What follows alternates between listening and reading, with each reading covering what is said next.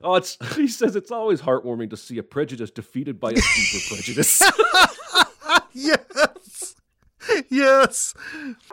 Welcome to Recotopia, a happy home for recommended movies, shows, and music from two people you can definitely trust. Trustability varies by region, no guarantees implied.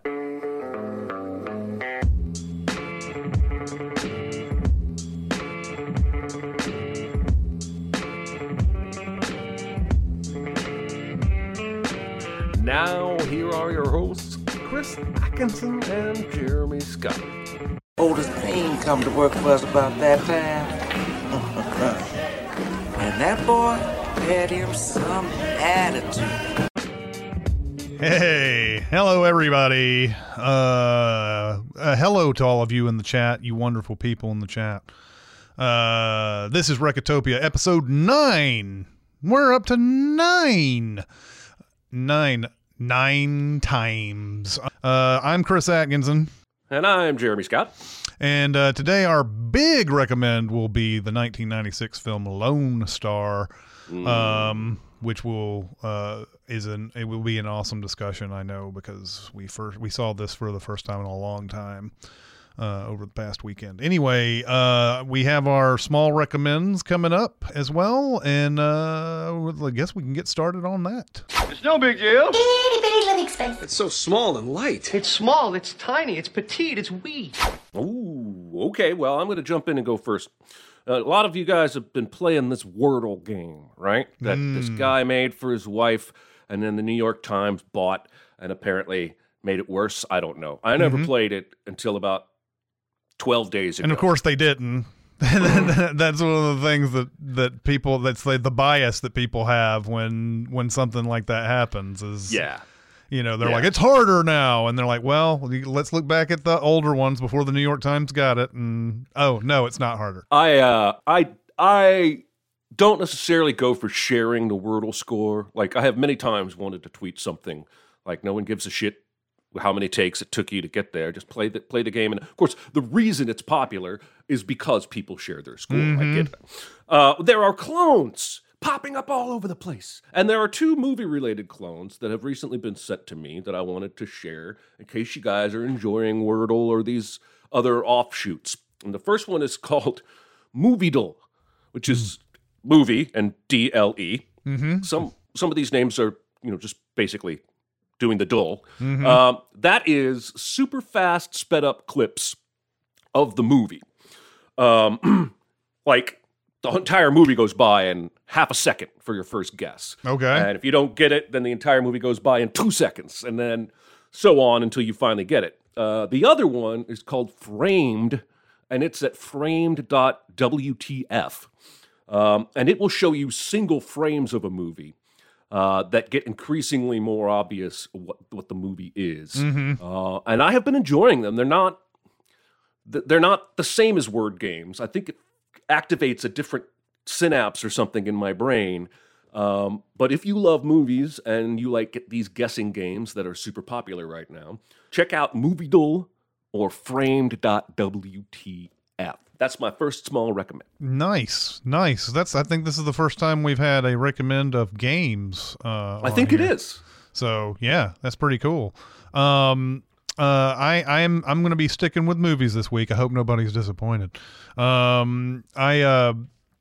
rewatched The Lives of Others recently. 2006 German film that won the Best Foreign Language Film Oscar. Jeremy, if you have never seen this movie, people who are listening have never watched this movie. I've never seen this movie. You must watch this movie. All right. This is a movie that we don't talk about nearly enough. I think it had its discussion, I guess, back in the day when it came out. There were a lot of people talking about it, but it doesn't nearly get enough play today for some reason. The Lives of Others is about the Stasi in Germany. I think that was the sort of think of a really, really like even worse CIA, or think of like a abusing their power more than the usual CIA type of organization. That's the Stasi. When there was a West Germany and an East Germany, and these guys wanted to know everything about everybody, and anybody who did anything that was even slightly off, they wanted to know about it. And they the main guy in here played, and I don't know how to pronounce his name because it's got umlauts and stuff, but it's Ulrich Mue, I think, is somewhere close. He is the main guy, and he there's this writer that on the surface everything about him is perfectly fine, and he doesn't say anything subversive. He doesn't do anything that's off kilter, but there's the powers that be still want to look. They still want to look into him and everything. And so they set up a whole thing. After the guy leaves, they go in, they bug his entire apartment. They come out, and this main guy goes in. He's got a room like across the street that's just got a whole bunch of recording, listening equipment and everything. Not recording, strangely, but listening equipment. And he's listening to everything that goes on in this guy's house. And as he continues to listen to these people, there's nothing really there. There's not anything really. There's some things that are borderline. And when we talk about borderline, we're talking about stuff that's still really, really innocuous. But according to the Stasi, it's like, oh, this could be, you could be a subversive element of some sort. And but this guy starts to learn that, we're only looking at this guy because this other guy in power wants to sleep with that guy's girlfriend.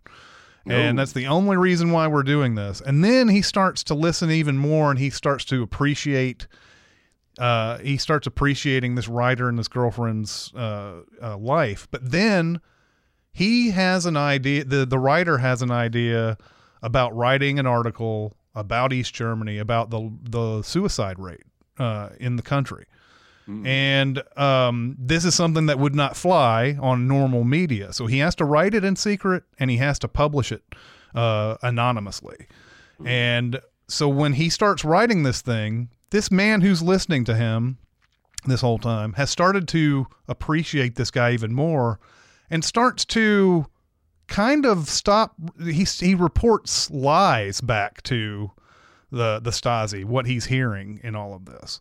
He starts saying, oh, it's a play that he's working on. It's not anything at all.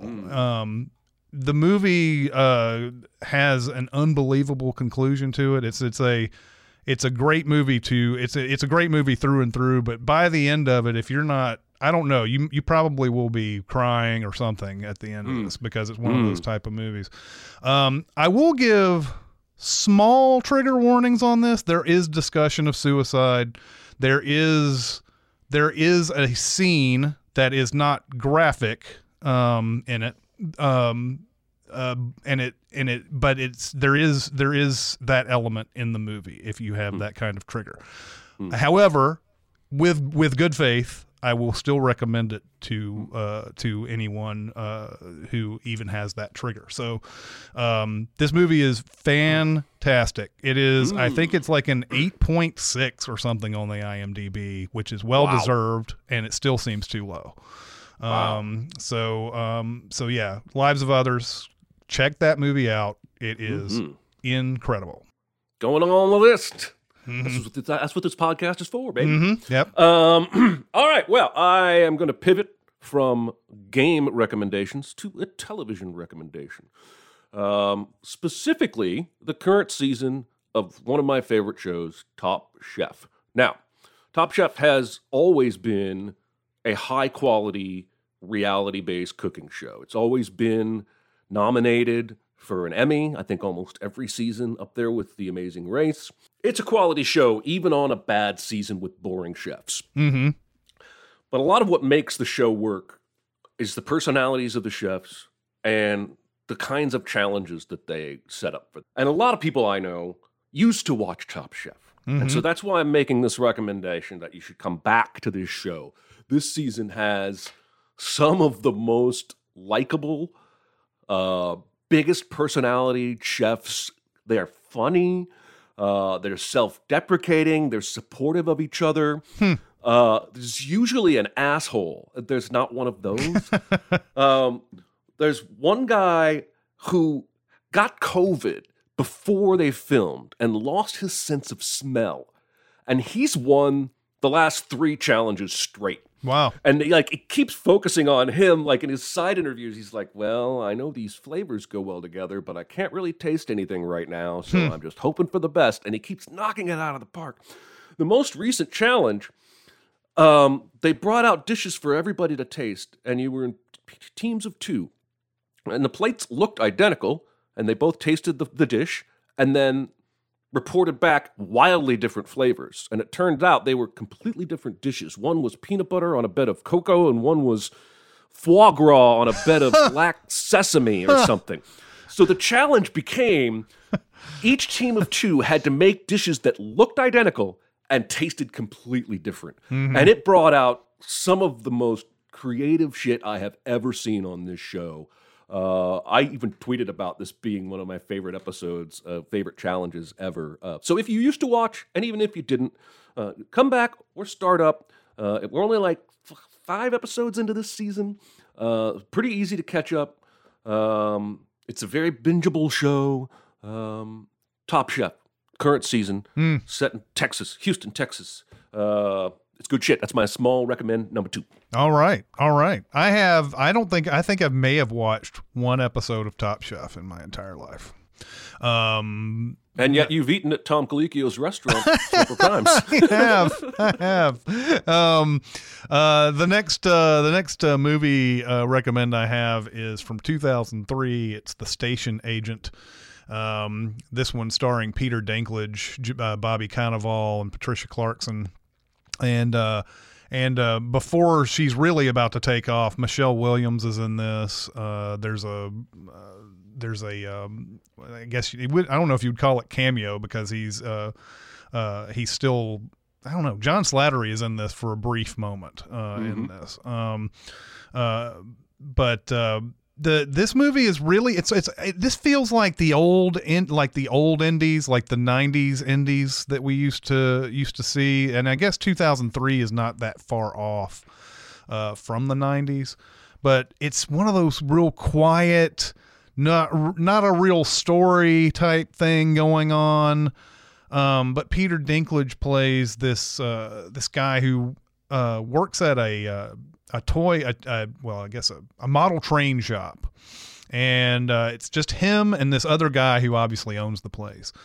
That guy dies and leaves Peter Dinklage a small, I guess it's a depot of some sort in a place called Newfoundland, New Jersey. So Peter Dinklage goes in and moves in, and of course, the movie shows how someone like Dinklage walking down the street is not a normal thing, because everybody has to say something about it. Everybody has to point out, hey, there's a dwarf walking on the sidewalk, basically. And so you can see how that over years of probably dealing with this over and over and over again, he would be reticent to make friends.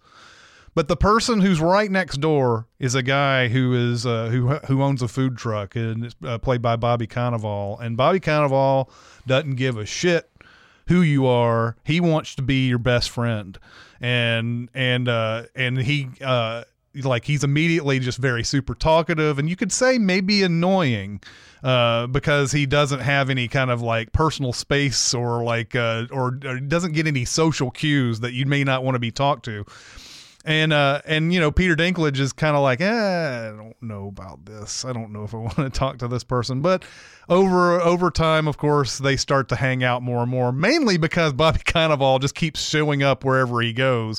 And Dinklage does these walks called walking the right of way or something, which you're walking down train tracks, and Bobby Cannavale joins them a bunch. Patricia Clarkson almost kills Peter Dinklage 2 times at the beginning of the movie, driving down the road and spilling coffee on herself and things like that. And they all sort of get together, and there's a very unusual trio of people. She has gone through a divorce. She's just lost a child. And Bobby Cannavale's got I think a sick father that he has to deal with. And Peter Dinklage is just trying to interact with his new home. It's just like I said, this movie doesn't have much of a story at all. It's just one of those that just, it's such a nice movie to watch. It's an hour and a half. It goes by like that. You could say it's a formula, like, oh, here's everybody. They're all together. They're friends. And of course something happens where they're not friends anymore for a bit. And then they have to find a way to become friends with each other by the end of the movie. But the Station Agent is a really, really good movie. I have seen this movie, and I recommend it as well. Second Chris's recommend. It is, I love the way you said, it's just a really nice movie to watch. That is, they should honestly put that on the cover of the VHS. They don't make VHS anymore, but yeah, it's just a lovely experience. So good call on that. I like that. All right. Time for the big recommend. Big. Say goodbye to your credit card rewards. Greedy corporate mega stores, led by Walmart and Target, are pushing for a law in Congress to take away your hard-earned cash back and travel points to line their pockets. The Durbin-Marshall credit card bill would enact harmful credit card routing mandates that would end credit card rewards as we know it. If you love your credit card rewards, tell your lawmakers, hands off my rewards. Tell them to oppose the Durbin-Marshall credit card bill. I'm fine. It's just that you're so big. It's so huge. It's a good rule, but this is bigger than rules. It's bigger on the inside. Is it? I noticed. Yeah, so continuing with the we've done the Batman, right? And we did that best of 2021. Now we're back on the movies that people may not have heard of or don't get talked about enough train, and that's 1996's Lone Star. Directed by John Sayles, who before this point probably best known for 8 Men Out, is probably the one that he is known for the best. And Lone Star has a huge cast in it. It's Chris Cooper. Chris Cooper is the main guy. You have Elizabeth Pena. Matthew McConaughey plays Chris Cooper's dad in the flashbacks. You have Clifton James, who a lot of people know as the Sheriff Pepper character in some of the 70s Bond films, but he's been in a ton of things. You have Joe Morton. You have Chandra Wilson, who a lot of people know from Grey's Anatomy, is in this. It is a sprawling sort of, it's first off, it's a mystery, because the very beginning of this movie, there you have 2 people searching for old bullet casings in an old shooting range, and they stumble upon a skull along with a Rio sheriff's badge in the desert. They call Chris Cooper out, and Cooper immediately starts his thoughts to a potential disappearance that happened back in the 50s, where a sheriff, the sheriff then, Charlie Wade, played by Chris Christopherson, who is the orneriest, assholiest, bastardist guy that you can possibly come up with. Absolutely. He is, there was a disappearance that a lot of people thought that he just took some money and ran from town. And the legend is that Buddy Deeds ran him out. Buddy Deeds, played by Matthew McConaughey, ran him out of town or killed him, and nobody knows what happened to him, and became sheriff and became the legendary sheriff of this town. Meanwhile, Chris Cooper, his son, trying to fill his shoes. And not succeeding. A lot of this movie is about fathers, mothers, parents and their children. children trying to live up to what their parents are. A lot of this type of thing is going on, but this mystery involves, people who are still a part of this town and who are powerful people in this town. And it just covers a lot of history, a lot of Texas Mexican history. And there's an interesting dynamic here where there's a, if you're following the news recently, there's a discussion right at the top of this movie about what's being taught in schools, about who's the heroes of a certain war. And there are more Mexicans in this town than there are more Mexican, descended people in this town than there are I hate saying stuff like this because it makes it sound like I'm trying to make a separation here, but there are more, there's more white people. There's more Mexicans than white people in this town. Yes. That's how I think that's it. And then you have a small section of black people in this town who don't feel like they have any power whatsoever.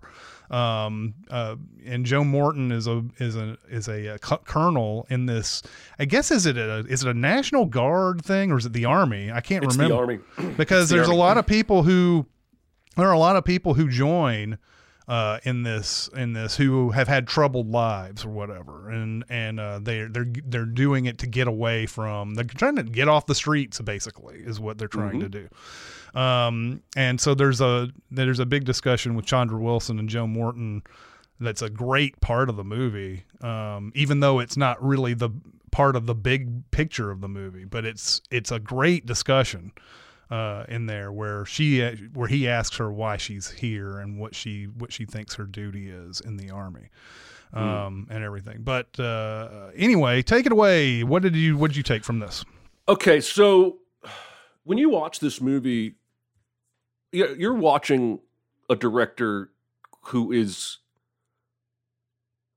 as confident as I think anyone ever has been. Every movement of the camera is intentional, and every transition to the flashbacks and forward is exquisite. The way he will just slow pan, and all of a sudden, we're not in a flashback anymore. The camera didn't cut. It's like there's the best one. The one that shocked me the most was when the kid is hiding under the bridge from the evil sheriff, and it pans up, and you see that the sheriff has come over to stand over the rail. Then, nope, it's Chris Cooper. We're not in the past anymore. Yeah. There's so much thought. It's almost like The Prestige in how much care and attention to detail went into, I guess, storyboarding and staging all of the shots. I was so amazed by the camera work watching this that I almost forgot to be amazed by the performances. I love how much of a picture this gives us of this town, because you really do end up seeing all sides of it, right? And there's so much talk about how there are more Hispanic people than white people, but it's no accident that the white people are the mayor and the sheriff and the people who have the power, quote unquote. The school board's mostly made up of white people. Just such a fascinating dynamic that there's even parts of this movie where I'm wondering, why are we even following the military family until the big picture shows itself and you're like, we really do need everyone's angle on this particular story. This movie has been living in my soul ever since I watched it yesterday. It has so much to say, man. You could pick out 12 different themes. Yeah, you could talk forever, and I haven't mentioned one of the most complex characters that you'll ever see in a movie. The character is Mercedes Cruz, played by Miriam Colon in this movie. One of the most complex characters you'll ever see, because you're going to find this out later in the movie, and I don't know how much we care about spoilers and things like that. I guess we'll avoid the biggest one. The biggest one? What would you, I don't know, would you consider the solving of the mystery the biggest one or something else? No, that's what I would consider the biggest. Okay, yeah. so you're going to find out that the Mercedes Cruz character once crossed the river into the United States and then later established herself. As an older woman now, she looks upon these people, looks down on these people, and even reports these people. Calls Border Patrol anytime she gets a chance. And she tells everybody to speak English because we're in America now and all that. The question I had for this character the whole time that I was watching it is, how does someone get to this point? Is it because she knew that she had to play the part and she had to act straight to stay in the country? Or did she just sort of think that she deserved to be there and was ultimately, because she lasted so long, really just had this feeling of superiority over other people who try to cross? It's really a fascinating character to explore, and she is Elizabeth Pena's mom in this movie, and we have this, there's this whole thing that happened in the past where Chris Cooper's, as a younger man and Elizabeth Pena younger used to date, and even it's implied they've had sex at this point as teenagers, and the parents aren't too happy about it. And considering what we know about this movie, the whole idea of mixing races is such a terrible thing to do, but it's got more to it than that. And of course, by the end, you'll be asking yourself, is this something that I'm cool with? And I will let you decide for yourself, right, whether or not you are cool with it. Yes. This movie is sneaky funny, man. Like, when it is funny, it's a surprise. There were two lines I wrote down I wanted to bring up. One is when the white military guy who's dating the black woman is talking to his buddy, and his buddy's like, because he's saying, I'm going to meet her parents. And he was like, I thought they weren't cool with interracial stuff. And he's basically, well, like, she's old enough now that they're worried she's gay. Yeah. And the guy says, he says, it's always heartwarming to see a prejudice defeated by a deeper prejudice. Yes. Yes. And then the other one I liked is when they unveil the sculpture of Buddy. The lore around McConaughey's character is central to this movie. But when they unveil that sculpture in front of the courthouse, and it's Buddy, there's a little tiny kid there next to him, and you hear a voice in the background go, I think he's going to run that kid in for loitering. Yeah. Yes. Oh, man. A drama like this doesn't have to make me laugh. It certainly doesn't have to make me laugh hard. But, I appreciate Chris Cooper's performance here so much because he has to handle everything. He is a good man, not really cut out to be sheriff. No. Calls himself a jailer with 60-some rooms, a hotel manager. Right. But it's its own father that this lore in this town, half the town is built on the lore of this guy. And he has to decide whether or not he's going to accept that or dig deeper and find out, was my father really the man everybody thought he was? Or was he? I mean, there's this one scene where he's driving after learning something, and it's at night. And it's maybe 45 seconds of a song playing and just on his face while he's driving. And he conveys everything without a single line. He doesn't have to narrate anything. He doesn't have to talk to himself in the car. You just see all 12 emotions he's feeling right there on his face. This is one of those where we remember the height of Chris Cooper, and it's like, man, it doesn't feel like we see him enough these days. I don't know what he's probably in. He's probably in movies, and I've just forgotten which ones they are in that he's in because he's not. They're not the big ones or whatever. But back in this day, Lone Star was great. American Beauty, of course, and he had a great role in A Time to Kill, which also had Matthew McConaughey in it. And then of course Adaptation, which I think was the ultimate mountaintop of Chris Cooper's career. And Breach, a lot of people like that movie too. But yeah, he is so assured in this one. This performance is one of the best. Oh yeah, also Frances McDormand, who's having quite a year, by the way, in this movie. You would never think, looking at this performance, where she's this football obsessed person. Like she has a Cowboys jersey and a Houston Oilers cap on. Yeah, and she talks about the Aggies. And you would never think, looking at this performance, that she is going to be a future 3-time Oscar winner, and that she's going to win for Fargo in this very same year, which is a completely different character and role for her. It's just insane seeing some of the people that show up in this movie. We've sort of touched on it. I do love how much of this movie is steeped in history. There's so much historical stuff in this. Now, I don't know how much of it is like actual history or if it's stuff that he made up for the movie. I didn't go back to look to see how many of this was true. I'm certain a lot of this is true. But I love how the past is always informing what's going on in the present in this. There are so many different things that, what people perceive to have happened and what actually happened, takes people in all sorts of different directions, and it affects their kids too.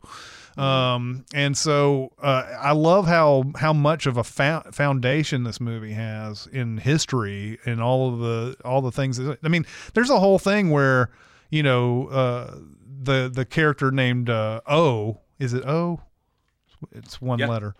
Let me look at it real quick. Yeah, it's Otis. Oh, yeah. Call him O. Call him O. He's talking to his grandson, and they're not supposed to talk to each other because Joe Morton has complicated past with his father. And he's talking about all of these, this Native American heritage that they have in the past and everything. Shows all these pictures and everything, and just I don't know, it adds so much dimension to everything that we're seeing in this. And it's, it could just be, this could have been just a mystery story, could have been just that's it. They could have cut this down to an hour and a half, but we would have missed so much out of this. And this is one of the few moments where you're like, 2 hours and 15 minutes long. Oh, didn't even feel like it. So yeah. I actually was looking at the time before I started it, and I was like, oh, it might take a while to get through it, and it really doesn't at all. It's like a hour-long episode of TV. At least that's what it felt like. Yeah. All right. What else do we want to say about this? I don't know. Everybody needs to go see it if they can find it. Where did you end up? You watch it on Prime? I bought it on Prime, yeah. Because there's something in my brain that just does not like renting. And I realize it's cheaper, but I also realize now that I've watched it, I'm going to watch this movie again. So I wanted to have access to it.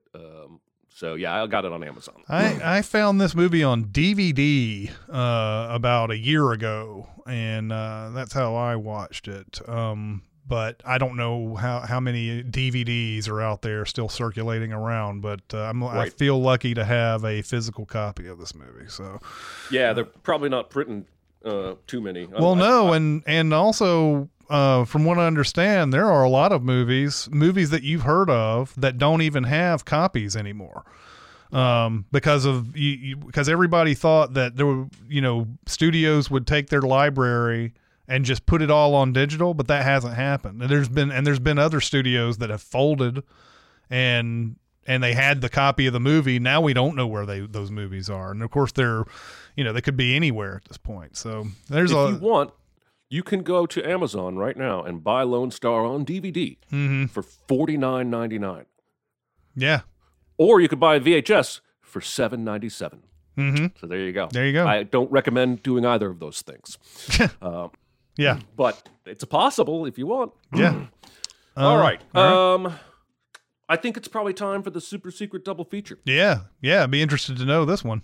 All right, everybody, it's time to talk about BetterHelp. BetterHelp. Listen, yesterday my wife and I each had separate errands to run, and we also wanted to eat lunch together, but only one of our errands was time sensitive, and we were trying to figure out how can we eat lunch together and still both do our errands in time, and we ended up driving separate to lunch, and she went to do her errand, and I went to do my errand. And one of the things that I like most about BetterHelp is the convenience of it, the literal time it shaves off my life, not just the 15, 30-minute drive to a therapist's office, but the juggling you do with your schedule to make sure everything can fit around that therapy time that you've got slotted in. BetterHelp is super flexible, way more flexible in scheduling than a traditional one-on-one therapist relationship with office hours. You can choose when you want your appointments to be. Do you think you're going to be better off doing therapy in the morning? You think it'll be less stressful for you to do it in the evening? You get to choose that. You can make changes to those appointments in your little portal if you need to. You can switch therapists if you're not vibing. You can send your therapist a note and ask them a question. It's just super convenient and literally saves you time. In addition to all the other benefits, like being less anxious, not having to go to an office, but being able to do it from your own home in your pajamas if you want. And right now, if you go to BetterHelp.com/Recotopia, you can get 10% off your first month, which is significant. And I'm a big believer in therapy, even for people who haven't been diagnosed with an anxiety disorder or depression or something else. Life is complicated. Current life and existence is rough as I think it's been for collective humanity in a long time. Therapy can help. Licensed professional therapists. BetterHelp is full of them. So go to BetterHelp.com/Recotopia, save 10% off your first month, and get started today. Be very, very quiet. Secret? What secret? Our dirty little secret. I tell you something I've never told anyone. I had such a good time here. As I always do, I'm going to tell you what I almost went with. I almost went with The Godfather. Because of the whole sins of the father, shadow of the father, trying to become your own man. I think that would work really well. I almost went Frailty. Yeah. Because, again, we have another sins of the father, growing up in the shadow of your father kind of a thing. In the end... You have the McConaughey connection. Yeah, also McConaughey. In the end, I went with something much more direct, which I don't usually do, and I'm going with Hell or High Water. Oh, yeah. Because both of these films are set in a Texas town that has a lot of racial diversity. Jeff Bridges' partner is Hispanic and Native American. There's lots of talk, just as there is in Lone Star, about the history of this place and who owned the land first and who really owns it. There's a little bit of generational stuff with the two brothers, family stuff, but I just feel like the general vibe and setting would make this a really good pairing. And both of them feature, a Texas sheriff, trying to get to the bottom of a mystery. So there you go. I think I would make that my super secret double feature. Yeah, Hell or High Water, and that's getting a nice little 4K steelbook thing coming up too. So yeah. Oh, I saw that. Yeah, I'm gonna have to buy that. Yeah, I love that movie. Yeah, I do too. All right. Now it's question? time for next week's homework. Next week's homework. And I'm gonna curveball you, Aaron. I apologize. It's not a podcast if Jeremy doesn't curveball. That's very true. I would like us to discuss next week 1997's The Ice Storm. I love this movie. I do too, and honestly thought hard about making this my double feature for Lone Star, just because I think there is a lot of similarities in vague themes. Loss, family, parents. This movie's great. Ang Lee's one of my favorite filmmakers because he is one of the most, I guess, curious filmmakers. He keeps exploring different genres and techniques and equipment. But this is one of his earlier ones for American audiences. This was nominated for several awards. Kevin Kline, Sigourney Weaver, Tobey Maguire, Christina Ricci. Great cast. Let me see, now that I've picked that, if it's streaming anywhere. It's not. You'll have to rent it. What? Seriously? It doesn't look like it. Maybe it's streaming somewhere that Google is not aware of. But just bill me. Just send me an invoice for the rental.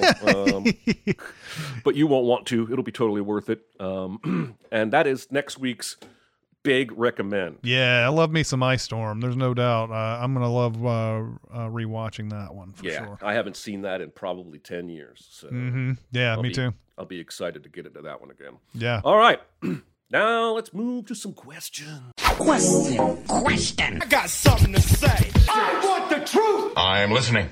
Questions. All right. The first one up. What is the best soundtrack for the worst movie? My example is Batman Forever, a god-awful movie with such a stacked soundtrack. I actually bought this soundtrack on CD because I loved it that much. Flaming Lips are on that soundtrack. Seal is on that soundtrack.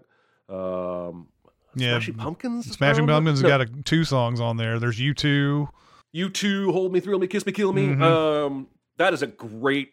That's a great suggestion. You're not supposed to steal the best answer when you ask a question. Yep. But you guys continue to do this. Chris, what's your answer here?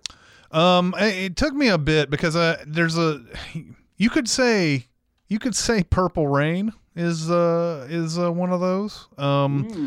The movie is not very good, but that might be blasphemous for some people. But come on, the movie. The reason why you watch the movie is because that music is so good. And so there's that. I also thought of a movie, Judgment Night, that I actually kind of like. I kind of like Judgment Night because it's just one of those type of movies. It's not good, but man, do I love watching it. And it had that famous soundtrack where there were these bands that would get mashed up together. So you had like Helmet and House of Pain. That's about the 90s-est thing that you can say ever. But they have that, "You just another victim, kid. You just another victim." There was like Ice-T and Slayer was on that. Oh, Pearl Jam, and who did Pearl Jam? Pearl Jam was with somebody too. I can't remember who it was. Pearl Jam and where is it? Pearl Jam and Cypress Hill. Cypress Hill was teamed up. Cypress Hill and Pearl Jam were teamed up, and Cypress Hill was teamed up with another band on that one. So they had 2 songs on that, but that soundtrack is really good. So anyway, good answers. I want to go with a couple. Let's just go with Elizabethtown, which is one of my least favorite movies by Cameron Crowe. But Cameron Crowe has always been good about putting a soundtrack together. From Almost Famous, Jerry Maguire, and singles. He's a Tarantino when it comes to picking great music to go with his films. At Elizabethtown, I would negative recommend you watch this movie. But the soundtrack has Elton John, Ryan Adams, Patty Griffin, Tom Petty and the Heartbreakers, My Morning Jacket, Lindsey Buckingham. That's where Cameron Crowe put Tom Petty in every song, every movie that he ever made. He does. Oh, that's the one I should have gone with. Scratch that. I mean, don't obviously delete it. Let's keep it in the podcast. She's the One. Ed Burns. Yeah. Which is, the entire soundtrack is Tom Petty. Yeah. And he put out basically put out a CD for this movie and wrote original songs for the whole movie, and they're all awesome. I can't believe that I forgot that. She's the One. Yeah. Tom Petty. Yeah. Best absolutely. soundtrack, worst movie. I'm even less able to watch Ed Burns movies today than I was back when he was really popular. Yeah. He had that. he was one of those up and comers, man, where it looked like he was going to have a long directing and acting career there. But like the Brothers McMullen was his big. But then She's the One was sort of. this is what would happen if we gave you a ton of money to make the Brothers McMullen, and it doesn't come off very, very well. Exactly. So yeah. All right, moving on. Next question. What changes would you make to a show that went downhill in order to fix it? I think to keep you on pace, they needed to fully transition away from Joe or fully transition away from Love and not play both sides. That goes over my head. Yeah, I have not seen that. I have not seen it either, although I know it's all the rage on Twitter at times when new seasons come out. I think it's about a stalker? I don't really know. Yeah, I think that's what I've heard too. I don't really know. So I would, first off, I would lock George R.R. Martin in a room somewhere and say, you said this book was coming out, so fucking finish it, dude. And then, this other book that you said is coming out beyond that, go ahead and just write some words on some paper and just give us the outline of what the fuck is happening in Game of Thrones. And then we'll follow it. And we won't... We won't make up our own shit, and it won't be stupid in the last couple of seasons. Oh, that's an excellent answer. I would choose West Wing, and I would lock the NBC executives in the same office as George R.R. Martin and say, you pay Aaron Sorkin whatever he wants to stay on this show. Because when he left, and I think it was sometime in the third or fourth season, he stopped being heavily involved, and then John Wells took over. Yeah. And that's what I call the ER-ification of West Wing, because John Wells did ER. The first 4 seasons of West Wing are just peak Sorkin. They're just great. And then I kept watching because I had already fallen in love with those characters, but it kind of just got mediocre by the end. And, it obviously should have ended before it did, but the real problem was when Sorkin stepped away, and the writing just kind of suffered. Yeah. Anyway, let's see. We got anybody? Well, isn't that sort of what happened with Walking Dead? Like, I think they made further changes, but like the first season everybody loved, and then it was the second. I've only seen one episode of Walking Dead. I know I'm like an anomaly out of all this. It seems like the type of show that I've kept up with, but I haven't. But after the first season, everybody loved it, and then the second season was the one where they were on the farm or whatever. Was it the third season? No, it was the second season. It was the second season, and then Frank Darabont, they let him go from the show, and then was it because did they let him go from the show because he did that, or because he didn't want to do that? He left the show essentially. I think he got fired because they basically cut his budget and said, we're going to do this entire season on this farm, and he's like, that is not the show that I signed up to make, and he ended up suing them. Yeah, He won. Yeah. So, but go on. Yep. But then, so that season, everybody was like, "This is terrible," and so I don't know if they changed people after that, but then they went back, I guess, in the third season to start doing stuff that people liked again.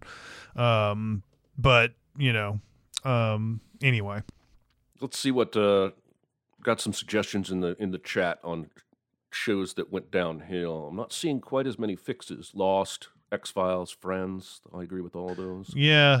Although canceled The Simpsons after season 16. Yeah, perhaps even before then. Everybody, you can find about as many YouTube videos as there are Simpsons episodes about which episode made them jump the shark, so to speak. And I have my own personal one. It's the one they went to Brazil, and that was where I thought that their quality had officially registered as not as good anymore. But yeah, Lost. I see some people in the comments who say Lost was fine, and I understand that some people do like how it ended. It's just that I don't know. It's really hard to make those shows where you're so curious about what's going on, all these different things, all these different clues and mysteries and everything. And then they just do this whole the voices in the forest, those are the people who died here. And then they move, and then you just move on. And, you wrap up all these super mysteries, within 2 seconds. And then, forever people were like, this is purgatory. And they're like, it's not purgatory. And then they end up being in purgatory. It's purgatory. Yeah. J.C. Davis says Scrubs. don't have the final season that's after the better final season? Yeah, yeah. Well, I don't know does he mean with the original cast, or does he mean with that new cast that they tried to come in with like the new Scrubs that came in? Like I agree. Like there was a point where Scrubs should have just ended and they didn't, and yeah, I think he might be talking about that. I don't know, that new season where all the main characters are kind of in the background while the new characters try to recreate the magic of Scrubs. I think that is what he's talking about. Mm-hmm. And if not, it's what he should be talking about. Right. Heroes, season 1 was great. Yes, right, yeah. That's a classic case of a show that had a great idea but had nothing beyond, no future planned on it. Yeah, yeah. Downton Abbey. No idea I'll on that take one. your word on that. Let's see. I guess that's about it. Let's go back to the questions. All right. What movie, TV plot twist made you roll your eyes? Okay, so the Mark Ruffalo thing, and Now You See Me. So he's a cop, and he's been chasing these people the whole time, and he even jumps down a garbage chute after them at one point. He's obviously all in on trying to catch them because they're criminals. And then, like, by the end of it, it's like, I was testing you guys the whole time so that you could join this secret society called the Eye, and like let's walk into this carousel together, and we're all, I just thought that was just I was like, come on, guys. You can make Mark Ruffalo the guy behind it all, but you can't make him a cop all the way through the movie where he's doing things that don't make sense for somebody who doesn't have to do these things. He doesn't have to jump down a garbage chute after these people. If he's behind it all, he doesn't have to do that. Is that for us, just in case we suspect Mark Ruffalo is behind it? Like, well, he can't possibly be behind it because he jumped down a garbage.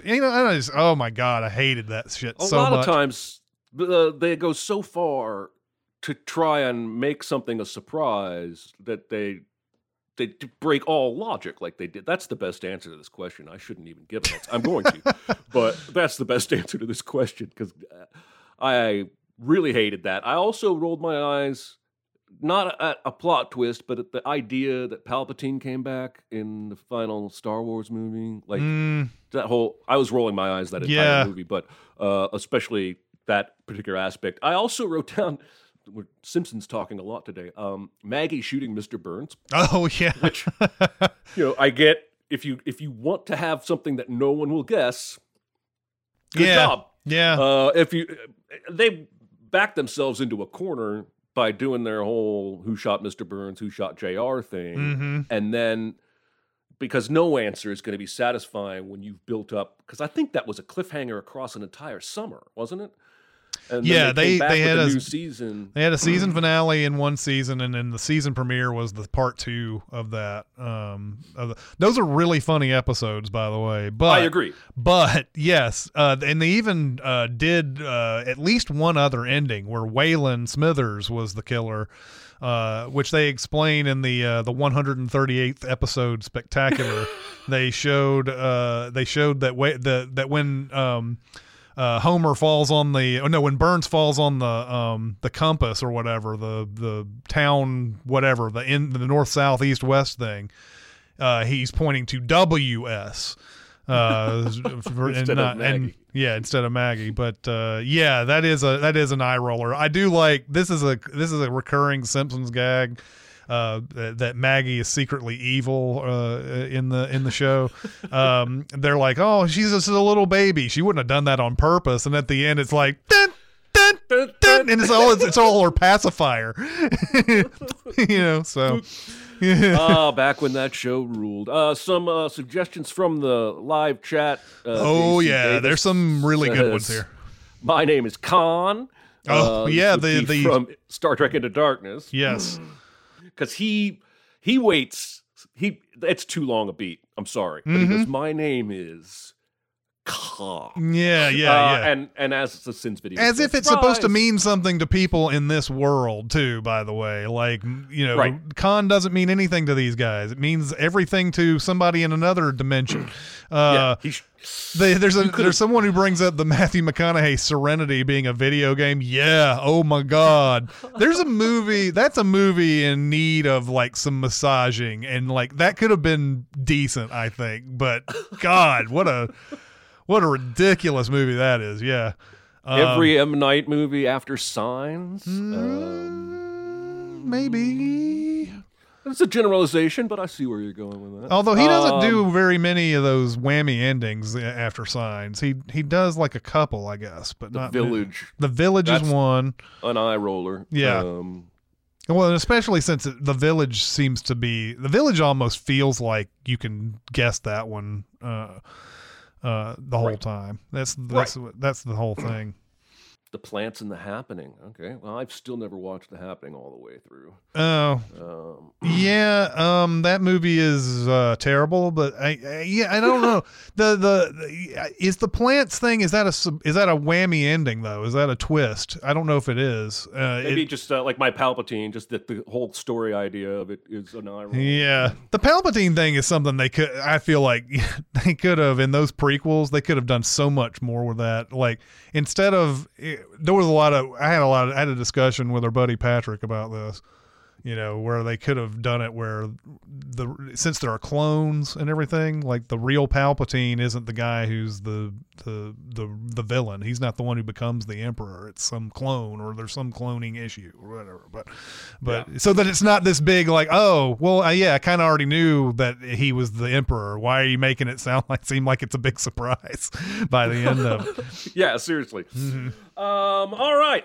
One more question, and then we'll wrap this sucker up. So I don't know if this has been asked before, but when has an actor had a performance that came out of nowhere compared to their other works? I do believe we've answered a question like this before, because I remember answering Zendaya because I didn't know she had that talent in her. But they're basically saying somebody who had suddenly more talent than you ever thought all along.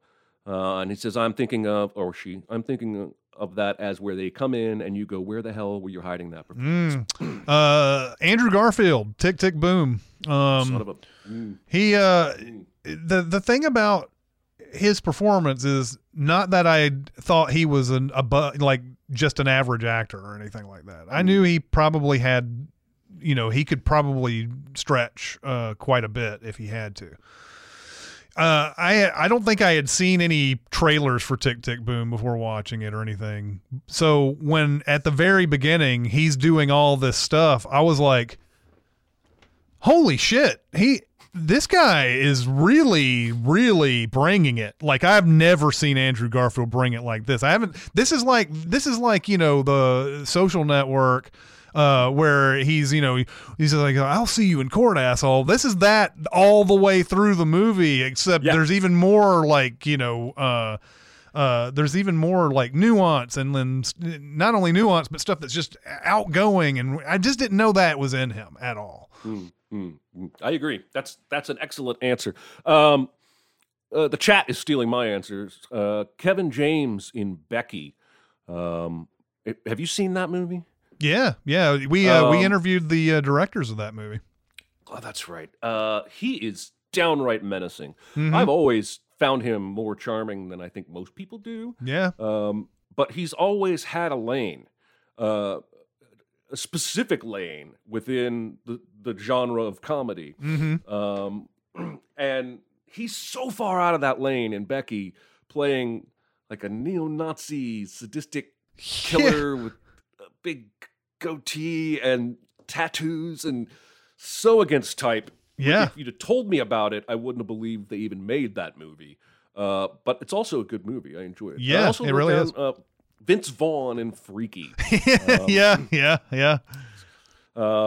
Because he's generally been either, straight man or comedies.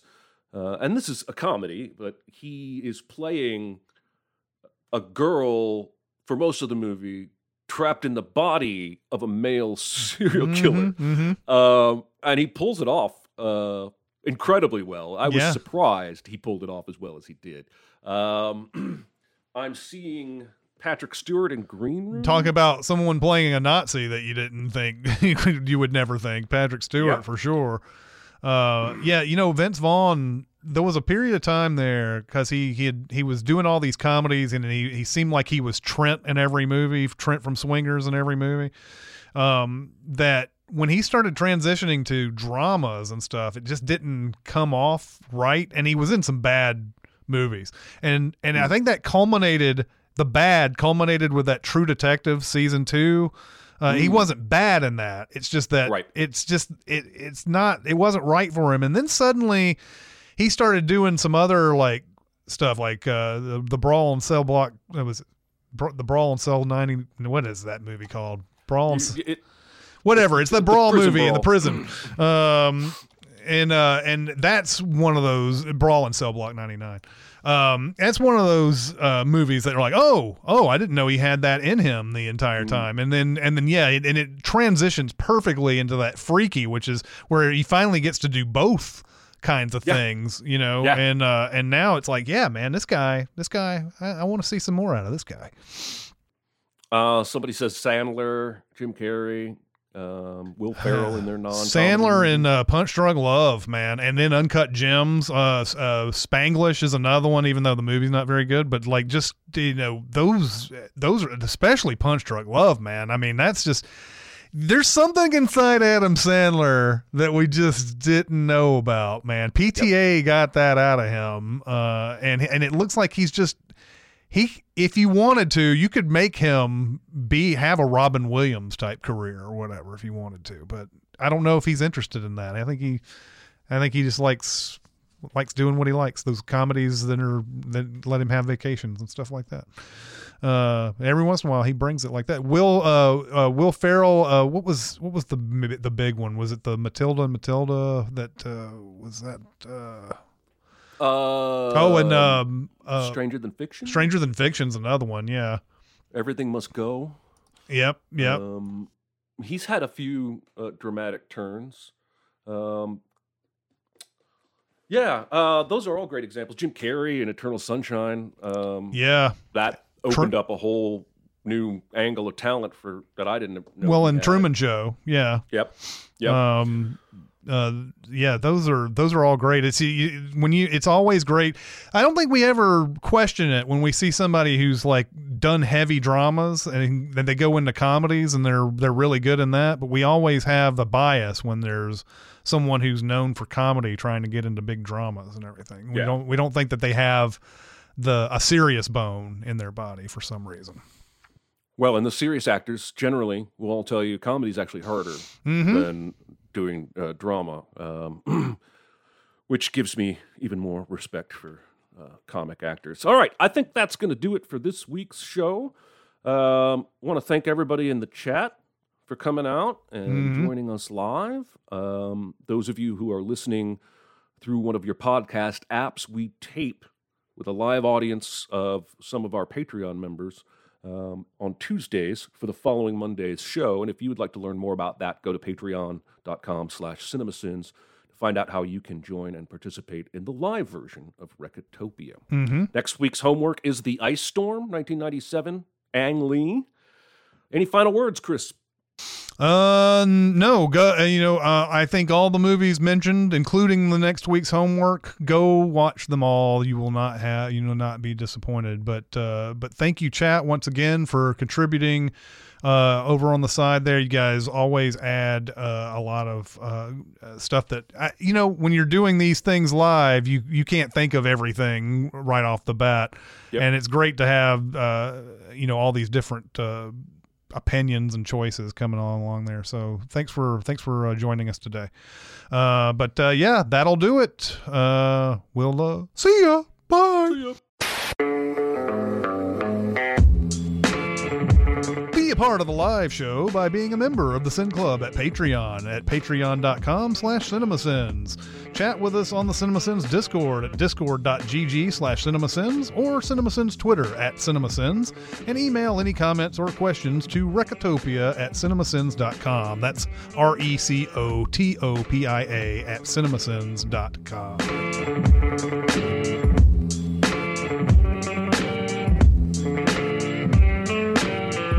Oh yeah, Money for Nothing, which is funny in the in UHF, the Beverly Hillbillies parody that's of that song that's in there. He's like, that little Clampett is a millionaire.